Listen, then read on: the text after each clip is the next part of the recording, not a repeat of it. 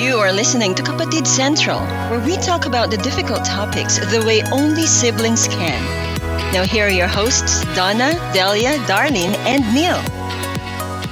Hello everyone! Welcome back to Kapatid Central, and this is our 9th episode.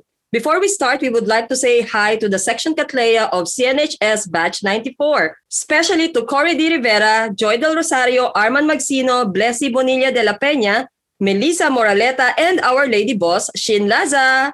Hi guys! Hey guys! Hello! And bago tayo mag-continue dun sa topic natin for this week, basahin natin yung ibang comments about our previous episode regarding toxic Filipino culture.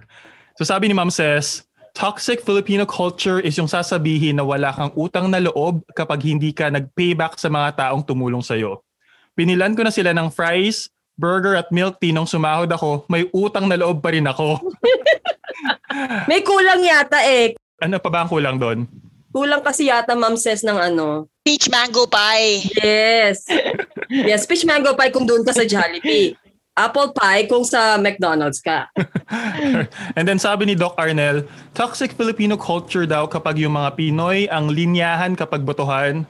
Naku, pare-pareho naman silang nangungurakot, wala namang nagbabago kahit bumoto ako kaya di na lang ako boboto. So yun, kaya marami daw palang hindi mo moboto dahil dun sa mentality na yon kapag voting season. Bakit pa kasi ayaw tumakbo ni Arnel? Dapat si Arnel tumatakbo rin. Tumakbo ka na nga, Arnel. Pero very important yan kasi sa ibang bansa, like in Australia, it's actually a crime if you do not vote. Ah, talaga? Mm-mm. So requirement talaga na bumoto sila? Oo. Kahit naman dito, punishable eh. Wow. Okay, hindi ko alam yun ah. Well, here in the Philippines, just to clarify that, if you will not vote for at most 3 consecutive elections, tatanggalin nila yung right mo to vote. Talaga? Naku, baka wala na ako sa listahan ng registered voters pala. Just for one, ano lang yun, voting season lang yun, di ba? Basta kapag hindi ka bumoto for 3 consecutive times, whatever will be the position being elected for. So yes, Darlene, hindi na kayo pwedeng bumoto dito. Oh my But gosh. of course, you can always renew your registration. Hindi ako naniniwala. Meron nga dyan patay, bumuboto pa rin eh. Kasi kami nagre-register sa kanila. Ako kasi hindi ako pinaboto last time kasi hindi na pala ako registered kasi nga hindi ako bumoto for 3 consecutive times. Tsaka buhay ka pa. Yes, tsaka buhay pa ako. So hindi nila ako marehistro. Yun. Yun lang ang comments natin. Meron pa. Si Ralph nag-comment.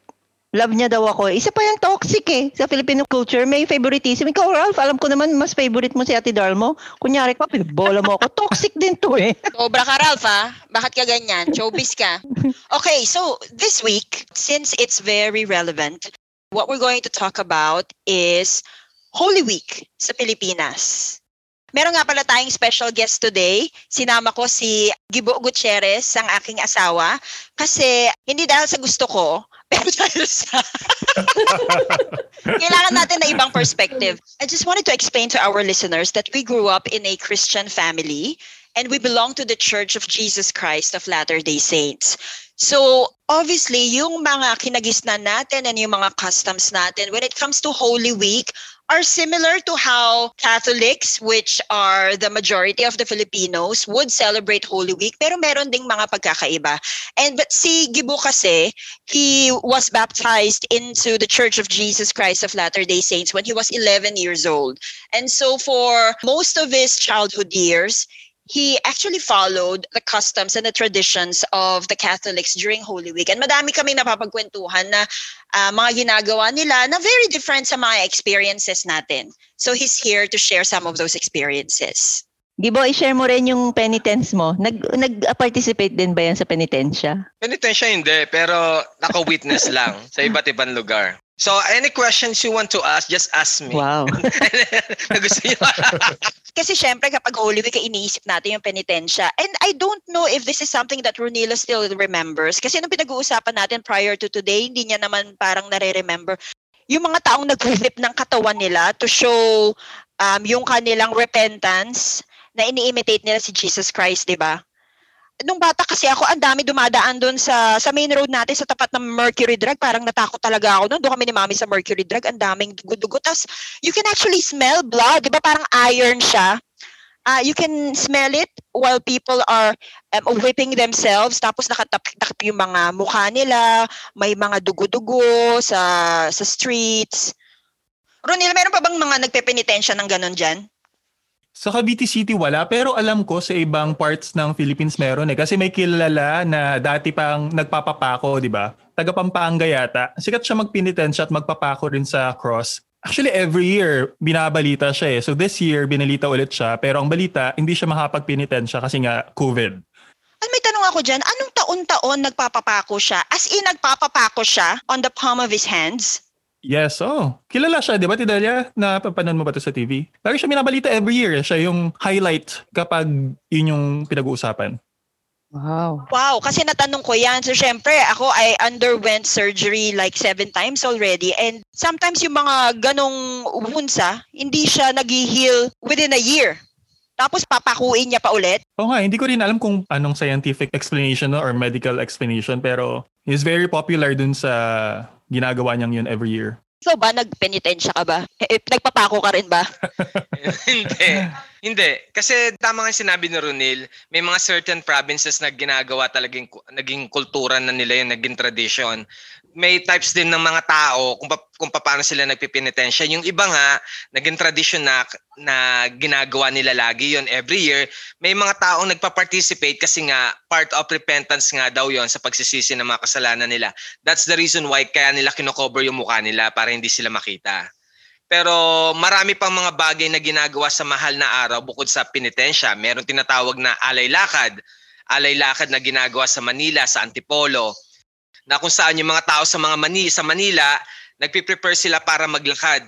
Kilala dyan si Fernando Poe Jr. Yung EDSAng yan, minsan nagko-close yan. Kasi yung alay lakad, akala mo parang kung na-witnessin natin nyo yung EDSA 2, mga EDSA 3, mga ganon din yung magnitude ng people na papunta sa Antipolo. Antipolo kasi pabundok yan eh. So parang sinisignify yan kung paano naglakad si Jesus, di ba, papunta sa Calvary kasi parang mountains din, no? At hindi lang mga Katoliko gumagawa niyan kasi parang naging activities na rin yan eh. So nakatakip din ang mukha nila kapag nag-aalay lakad sila? Hindi. Depende sa mga nag-aalay lakad. Merong mga nag-aalay lakad na doon ginagawa yung penitensya. May nag-aalay lakad na walang tsinelas. Walang salawal. Kasi tumurok siya sa baba. So bakit nakatakip ang mukha? Binanggit ni Daddy yan kasi tinanong ko yan bakit naka-cover yung nila yung mukha nila eh. Tapos alam ko si Papoy, nakikita ko nagpipinitensya. Si Papoy yung asawa ni Mamay. Kung natatandaan nyo, yung yaya namin si Tidel mo kasi wala pa kayong dalawa. No? May yaya kami, Mamay ang tawag namin. Tapos yung asawa niya, ang tawag namin, si Papoy. Diyan ba nakuha yung nickname natin para sa kapopoy ni Ronil? Uy, sobra! Ako alam ko si Mamay tsaka si Papay. Papay, hindi pala Papoy ka tsaka Mamoy ka. Sa Tidona, ang nasa isip puro Papoy. Si Papay laging nagpapinitensya. Nakikita ko naman siya. Kilala ko. Kasi nga lumaki ako sa kanila din. Tapos sabi ni Daddy, kaya sila tinatakpan para daw maiwasan yung pag-judge ng mga tao. Oo, yun nga yun. Kasi naglalakad sila eh. Tapos nagpe-penitent sila, di ba? Yung sa mga kasalanan nila. So yung mga tao, para pag nakita sila sa daan na hindi mahal na araw, hindi sila ba yan yung maraming kasalanan kaya sumali sa penitensya. In a way, very sacred din naman kasi yung penitensya. So isipin mo, kung kilala nila yung tao, tapos makulit yun, bugoy-bugoy yung taong yun, tapos makikita sa daanan, pwede silang itis pwede silang asarin. Pero meron din mga tao talaga na nagpepenitensya na hindi talaga nagtatakip ng muka. Talagang, open sila, so wala silang pakialam. Etong Holy Week, reminder din sa atin to, di ba, na magrepente to remember the sufferings of Jesus Christ. So kaya pumasok sa isip ko yun nga din, yung repentance din, titignan mo yung buhay mo. At everyday, syempre pwede ka naman talagang magsisi sa mga kasalanan mo. Pero itong week na to is very special. Ang season kasi ng Holy Week, nag-uumpisa sa medyo tahimik, na malungkot, na pasaya. So usually sa mga pagpapasok yung unang weeks para sa yung Holy Week nga, ang tao niya sa paligid, bawal sumigaw, bawal magkantahan, magkaraoke, yan yung mga practices nila, no? Bawal kumain ng baboy, parang sacrifice in a way. Pero along the way, habang patapos ang Holy Week na yan, lalo na yung pagkabuhay, ano yan, happenings yan, no? Akala mo, piyesta. Lalo-lalo sa probinsya. Marami kasi ako napuntahan ng mga iba't ibang lugar pa nag-Holy Week. Kasi yung panganay ng kapatid ng tatay ko, nakatira yun sa Angono, Rizal. Angono, Rizal is very near to Antipolo. So i-invite kami buong family niya ng patapos na, ibig sabihin yung closing na ng Holy Week. Tapos yung tito kong yun, maghahanda ng kambing, baboy, mga manok. So magandang tradisyon kasi nagagawa namin yon ng buong pamilya na nagkakaroon kami ng reunion. So yung naalala ko ng bata ako, lagi ko naglo-look forward ako palagi yung pag Holy Week kasi makikita ko lahat ng mga pinsan ko, lahat ng mga kamag-anak ko, na tapos yun ang gagawin namin, kaya natuto ako magkatay ng baboy, ng manok o ganito. Pero hindi lang kami gumagawa niyan. Lahat ng mga tao na nandoon, ganun din ang mga ginagawa nila. Diyan yung malagkit. Famous yan, di ba? Pag Holy Week, alam natin na nagkakakanin. Sa Cavite City, bacalao, yung sikat kapag Easter Sunday. So kausap ko kanina si Daddy, sabi niya nung panahon niya daw dati, kahit yung mga tagalabas ng Cavite City, pumupunta pa dito para lang matikman or makabili ng bacalao. Oh, alam niyo ba kung anong English ng bacalao? Hindi, ano? Hindi niyo alam? Catfish. Tama si Ate Don. Codfish pala. Codfish isda pala yun. yun. Akala ko yun yung pangalan ng pinaka-dish. Anak ng teteng, di pala alam Hindi ni ko Rodel na alam. isda yun. Sabi ko si Rodel, hindi rin nagpunta ng palengke yan oh. Hindi rin dinala ni Mami sa palengke yan Hindi nga dinala yan. Hindi na pumunta sa bubong, Cold hindi yan. rin nagpunta sa palengke. Nasabi rin kanina ni Kuya Gibo na leading to Easter Sunday, medyo malungkot yung mga tao. Meron ako napanood na horror film, Pinoy horror film. Hindi ko alam kung Shake, Rattle, and Roll. Pero dun sa horror film na yon, ang setting, nasa probinsya, Holy Week. Tapos, ang paniniwala nila, dahil daw, suffering ni Jesus Christ nung days na yon, patay daw ang Diyos. Kaya dun buhay yung mga aswang, yung mga espiritu. So, ever since talaga napanood ko yun, natatakot ako pag Holy Week. Tapos mag-Sunday na lang ako, medyo, okay na, kasi sabi nila buhay na yung Diyos. Pwede na ulit ako makahinga. Pero grabe talaga yung effect ng movie na yun sa akin nung bata ako. Kung meron ako i-confess, nung talagang bata ako, kaya excited ako sa Holy Week kasi gusto ko ng horror films. So horror films kapag Holy Semana Santa, saka kapag Halloween din. Grabe, no? Twice Wait a year. lang hindi ko alam kung same kami ng year ni Ate Donna talaga nabuhay. Kasi ang pagkakatanda ko, pag Holy Week, walang TV. Oo nga. Hindi. Kasi yung lungkot-lungkot. Ate Del, magkaiba tayo ng generation talaga. May TV, pero ang palabas, puro Itbulaga specials. Yung mga nakakalungkot na sila Tito Vic and Joey. So, walang Itbulaga, pero meron silang mga shows na parang tungkol sa family, namatay. Basta ang kakaiyak talaga, mga Connie Reyes. Ay. That time nung buhay ka na. Mga teenager ka na niyan. Pero nung panahon talaga namin Ate Donna, kapag Holy Week, wala ni radyo, wala ni programa sa radyo. Kaya ewan ko Ate Donna, anong year yung sinasabi? Hindi, ang sinasabi Siguro ko, year na ni yung Darwin week, yan. Holy Week. Ang nawawalan lang kaya ito si Ate Del, kaya ate, tawag ko dyan Ang nawawalan lang kaya ng TV, ng show kapag Friday na, pag starting na ng Thursday, Holy Thursday, Friday, Saturday, yung 3 days na yun, wala talagang TV. Pero from Monday, merong mga horror films kaya, ikaw ang matanda. Ako naman nung panahon ko, na-remember ko nga walang show, di ba? Pero nagkaroon tayo ng cable. So, nung time na yun, May cable na tuwang-tuwa pala. na ako kasi may mapapanood na ako. So, doon ko napapanood yung mga horror films kapag Holy Week tapos cable sa Viva Channel yata yun. Parang, or Cinema One. Ayan, so may question ako kay Gibo. Bakit nga ba Gibo, puro horror shows?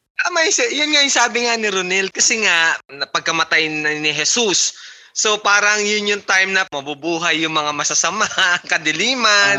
Tapos yung mga, kasi yung mga multong-multo yan, syempre sa probinsya nga yan. Kasi nga yung bata kami, totoo yan, meron kaming, ewan ko na-experience nyo yun, mga kalaro namin lagi, tuwing gabi yan, nagkukwentuhan kami in circle, gabi, tas kwentuhan ng kanya-kanyang mga nakakatakot, tas takutan. Ewan ko na gawa nyo ng kabataan nyo. So lahat ng kalaro namin, lalabas yan, pagdating ng 6 p.m., tara, kwentuhan na tayo. Tas lahat ng kwentuhan, Nakakatakot. Oo, ngayon natatakutan na lang sila. COVID. Tsaka wala na, hindi na lumalabas masyadong mga bata. Cellphone na ng cellphone. Pero nung maliit talaga ako, natatandaan ko talaga pag Holy Week, malungkot talaga ako niyan eh. Wala pa si Ronilo. Kasi lagi ako iniwan ni Ate Don tsaka ni Ate Del. Lagi silang merong youth conference, 3 days sa malayong lugar, no? Ate Don, Ate Del. Oo. Oo, Laguna. Ano pa ba? Basta, hindi ko na maalala. Ang gusto ko kasi, ang favorite ko yung sa Laguna, sa Bato-Bato. Ay, grabe talaga yun. Ang saya talaga namin doon. Kasi may crush ako talaga doon. Buhay na buhay yung dugo ko doon. Natatandaan ko, may time yata na pwede kayong sumulat sa nanay at tatay nyo eh. Oo, talaga. Hindi ko Diba? na matanda. Tapos may nagdalang leaders na lang. Tapos, activity yon tungkol sa youth conference. Yung may tatanggap si mami na parang regalo tsaka sulat galing kay Ate Del. Dalawa kayo nagpunta sa youth conference noon. Oh. Pero yung sulat, galing lang kay Ate Del. At sabi, mahal na mahal kita, mami. Natatanda ako, sabi ni mami, si Delia lang talaga sumulat. Si Delia talaga yung mabait. May beads pa. Ayun, may regalo sa Ate Del, parang jade ang dating. Sa Ate Don, walang pinasulat. Busy si Ate Donna malamang sa doon sa crush niya. Oo nga. Ito nakakatawa kasi bago ko makalimutan. Naalala ko niyan. Isang rule doon, sinasabi na wag ka magpapatuli ng Holy Week. Bakit? Siguro naman wala din magtutuli. Alam niyo kung bakit? Wala nagpapatuli sa amin sa Holy Week o Biyernes Santo? basta during Holy Week, wag magpapatuli. Kasi ang rason, hindi daw gagaling kaagad. Kaya sa Holy Week, sinasabi, wag kang magkakasugat ng Holy Week kasi matagal gagaling. Si Ronilo, sa Holy Week yan. Hindi naman siya katoliko eh. So hindi pa rin magaling. Uusapan ba natin pagtutuli ko? Gusto mo ba pag-usapan ngayon? Natatandaan ko nung naging boyfriend ko si kuya nyo. Di ba Catholic din kasi si kuya nyo. Nakakapasyal sila mag-anak kasi meron silang tinatawag na bisita iglesia. Alam ko, every Holy Week lang nila ginagawa yun kasi ang kuya nyo hindi pala simba. Nagsisimba lang daw siya pag bisita iglesia kasi napipilitan siya. Kailangan niya sumama sa pamilya niya. Yun, natatandaan ko yun. Pero hindi ko alam kung kailan nila ginagawa. Pero namamasyal sila. Yun. Kung Thursday daw pala yun. Thursday. Bisita iglesia. Every Thursday ng Holy Thursday. Tapos, dapat, ewan ko kung ilang simbahan dapat. Merong certain number ng church na dapat nilang puntahan. So hanggang Quiapo, 10 daw, 10. Na hanggang Quiapo, nakakarating sila hanggang Manila. Kaya pasyal nilang mag-anak talaga. May sine ba nun? Walang sine. Ay, wala rin? No. Ano yung nagawa natin nun? Sarado lahat. Parang COVID din yun. Bawal lahat. Essential lang ang pwede. Lugaw pwede dati, no? Lugaw pwede. Oo, pag Holy Week. Ngayon, bawal na rin yata. So, ang tanong ko ngayon, ano ba yung share yung mga ginagawa natin ng Holy Week? Parang wala naman. Bored kasi tayo. Boring talaga sa atin yun. Hindi man tayo boring. Teka lang, hindi ba tayo nagbe-beach pag Holy Week? Kasi parang, dahil nga walang pasok, hindi ba puntahan sa swimming pools yan? Kasi summer na rin yan. Wala na pasok na April, di ba? Ay, oo nga, Del. Yun. Yun yung nag-aarkila si Daddy ng isang tricycle kasi wala naman tayong sasakyan dati, di ba? Tapos naka-tricycle tayo. Ang dami-dami natin dala. Natatandaan ko sa Lido Beach. And every year, negrang-negra doon. talaga tayo. Hindi Lido tayo Yun nagpupunta. Sa Villamar. Lido yun. Lido. Kasi ang tandang-tanda ko, dati kailangan natin mag-meet with may friend sila Daddy sa church, family din. Na kailangan natin mag-meet. Nasa Villamar sila, tayo nasa Lido. Tanda ko yun. Kaya hindi tuloy nag-meet family natin. Natatandaan ko kasi noon, doon din si Daddy na nakagat ng linta.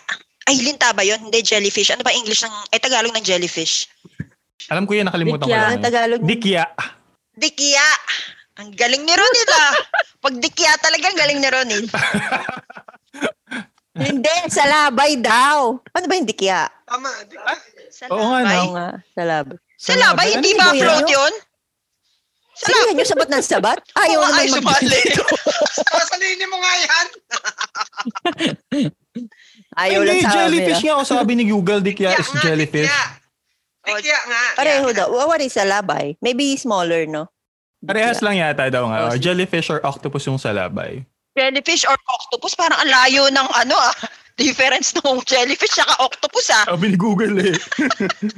Ang tanong ko kay Darlene tsaka kay Ronil, so pag nasa YouthCon tayo, kayo nasa bahay lang talaga? Siyempre, Tidel, magkaiba na kami ng ni Ronil ng generation noon. So by the time na may mulat na si Ronil na batang naglalaro, ako naman yung nagpupunta ng YouthCon. Ako, wala akong matandaan sa childhood memories ko kasama kayo eh. Basta alam ko, nanonood lang ako ng cable mag-isa. Oo, ano na. Hindi ko alam kung nasaan kayo ng mga panahon na yun. Speaking of horror films nga pala, nakita ko na naman sa TikTok yung favorite ni Tidona na Shake, Rattle, and Roll. Yung kay Manilyn, yung in-invite siya sa probinsya nila, di ba? Ang favorite ko rin yan. Oo, favorite ko rin yan. Sa TikTok ngayon, Tidar, alam mo Meron ba ba? yun? May clip? Alam ko yung palabas pero hindi ko alam yung TikTok. Sorry, hindi ako nanonood ng TikTok. Ano yung video clips nung Shake, Rattle, and Roll kung saan may friend si Manilyn na in-invite siya sa province. Tapos, nalaman niya eventually na yung buong community pala sa province na yon ay aswang. Tapos, in-invite siya kasi siya yung ally for that year. Oh, favorite ko yun. Hanggang Alam ko favorite si Tidona. kahit Kasi, ilang beses ko panoorin yun, hindi talaga ako nagsasawa. Kaya hindi ka sumama sa mga friends mo kapag in-invite ka, no? Oo. Yung mga friends ko, nagyayakag sila sa sa provinces, sa Puerto Princesa. Meron akong kaibigan, nagpupunta sila sa Naik, iba-iba, sa Davao. Kahit sa Manila lang, mag-invite Teka lang, ka na. natawa ako kay Ate Donna. Because of that Natawa ko kay Ate talaga. Donna, kinumpara yung Puerto Princesa, sa Davao, sa Naik. Ano meron sa Naik? May sa Naik, may mga ilog-ilog. Ano kayo? Ganda rin naman Naik. Meron Si ba? Darlene? Oo, Sorry. maganda dun. Sayang yung experience mo, Te, no? Dahil lang doon sa movie, no? Di ka nakarating Natakot doon? talaga ako doon. Tungkol kasi naman mahilig tayo sa pagkain. Di yung mga kinakain, aside from the bacalao, alam nyo yung chinchaw. Natatandaan yung chinchaw? Hindi nyo alam yung chinchaw. Ako alam ko yun. Kasi hindi kayo tatlo kumakain nun eh. Familiar ako sa pangalan pero hindi ko ma-imagine ko anong itsura. Looks like gulaman. Pero, ang itsura niya, instead na sago, ang nakalagay sa kanya, parang, As jelly. ang itsura niya yung parang sa pansit luglog na noodle ang itsura. Matataba. Sabi dito sa Google, lutong Cavite nga daw yung chinchaw. Ewan ko si daddy kung kumakainin, pero alam ko kayong tatlo ayaw nyo ng lasa. You'd prefer sago at saka gulaman talaga. Yung chinchaw, alam nyo naman ako kahit ano kinakain ko. Sabi dito, it is served as a cold drink together with sago, gulaman, shaved ice, and arnibal made of panotcha in San Roque area. San Roque area? As in Cavite City ba to? Cavite City to, no? Should be. Oo. Tapos yun nga, bago doon sa Alay Lakad, personal experience ko, dinala ko ng tatay ko sa Alay Lakad sa Antipolo. Every year yon. Na-experience ko pa mismo si Fernando Po Jr. kasabay maglakad. Wow! Bongga! Yung time na yun, tapos ang dami niya pang mga kasamahan ng mga alalay. Tapos naalala ko pa rin yon, halfway lang ako nilalakad ng tatay ko. Pagkatapos nyon, maghahanap na siya ng sasakyan papunta sa taas. Pero traffic kasi yung time na yun eh. Pero nakakomplete ako ng lakad from Makati papuntang Antipolo. Lakad yun. Tapos nag-try pa ako na hinubad yung tsinelas. Kasi nga devoted talaga tatay ko. Kailan yan ginagawa, yung alay lakad na yan? What day ng Holy Week? What day ng Holy Week ka? Ba, matagal. Kasi di ba pag sabi ni kuya nyo, natatandaan niya pag Good Friday, bawal lumabas lalo ang mga bata. Hindi siya pinapalabas kasi may paniniwala daw sila na baka madisgrasya. Yan nga. Di ba nga? Yun. Bawal kang masugatan. Kaya nga sabi ko, di ba kanina, bawal magpatuli. Kasi nga, yung sugat, nabalik na naman tayo. Ang tagal na, mga 30 years ago na, no? Hindi ko na na-recollect pero for sure yan, Saturday. Kasi Sunday kinabukasan eh. Ay, Simba na yun eh. Easter na kasi, no? Kaya ang naglalakad kami niyan, madaling araw. Kasi yung Makati to Antipolo, enough time para maglakad ka mag-umpisa ka na madaling araw. Mga 2 a.m., mga ganyan, 3 a.m. So, pag nasa youth conference, naalala ko kasi nung nasa youth conference ako, may isang araw doon, kasi Holy Week din yun. May isang araw doon na i-devote natin to serve other people.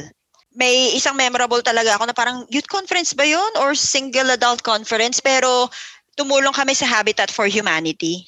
Wala. Ang natatandaan ko lang ng youth conference namin, yung mga dance-dance lang at saka hiking. Yun. Mga crush niya lang talaga yung natatandaan niya. Yun ang highlight doon eh. Mga boys. So, ibig sabihin, habang majority ng Pilipinas ay nagpapakahirap, lumakad ng pagkalayo-layo, kayo nagsasasayaw lang Hindi, kayo. Friday tayo maakit ng bundok, di ba? Hirap kaya nun. Masaya pero mahirap. Oo, Friday. Thursday, Friday, Saturday ang YouthCon. Saturday uwi na. 3 days, 2 nights Friday morning kami lang. umakyat ng bundok. Talagang Thursday. hindi pwedeng walang akyatan ng bundok kapag YouthCon dati. Ngayon nga, sarap-sarap ng YouthCon walang akyatan ng bundok. Oo, tas nasa bundok ka. Pupukay ka. Para dun ka, Jumebs. Ay, ayoko nun. Hindi girly yun. Grabe na. Walang bidet. Ayoko niyan. Ayoko rin. Walang rain shower. Ay, hindi ako sasama pag yun nangyari. Pero proud na proud ako talaga. Nakakakyat ako ng bundok. Tapos nakakapagluto ako sa bundok. Nakakaakyat ako doon sa pinaka-peak. Wow. Yung sabi nga ni Ate Donna sa Pico de Loro, nakakit yung peak. Kaya pala ganyan kakaitim, Tidel. Hindi, inborn to. Inborn. Natawa ako sa sinabi ni Ate Della, yung pagkayabang niya na pagsasabi niya nagluluto siya sa bundok. May dala-dala kayong canned goods eh. Iniinit nyo lang doon sa bundok eh. Trinain kaming ano yun? Anong ginagawa yun sa kahoy? Sa, Kiss. kiss-kiss, diba? At sa bato. Talaga, Tidel, naging successful ka. Yung totoo. May dala nga rin kaming posporo. Ano ba naman? O, diba? Joke nila tayo doon. Kasi dapat talaga may klase ng Kasi aabutin kami ng bago ka gutom talaga makapagpa. Kapag hindi pa marunong. O, may dalang posporo, plan B. Okay. Ganun. Tandang-tanda ako pag dadating na sila Ate Del, sila Ate Don, Sabado yan, dadating na yung naka-jeep ba kayo niyan? O parang baby bus yata yun, no? Hinahatid kayo sa mga bahay-bahay, no? Oo, depende sa budget. Saya ko talaga. Ay, salamat dumating na yung mga ate ko.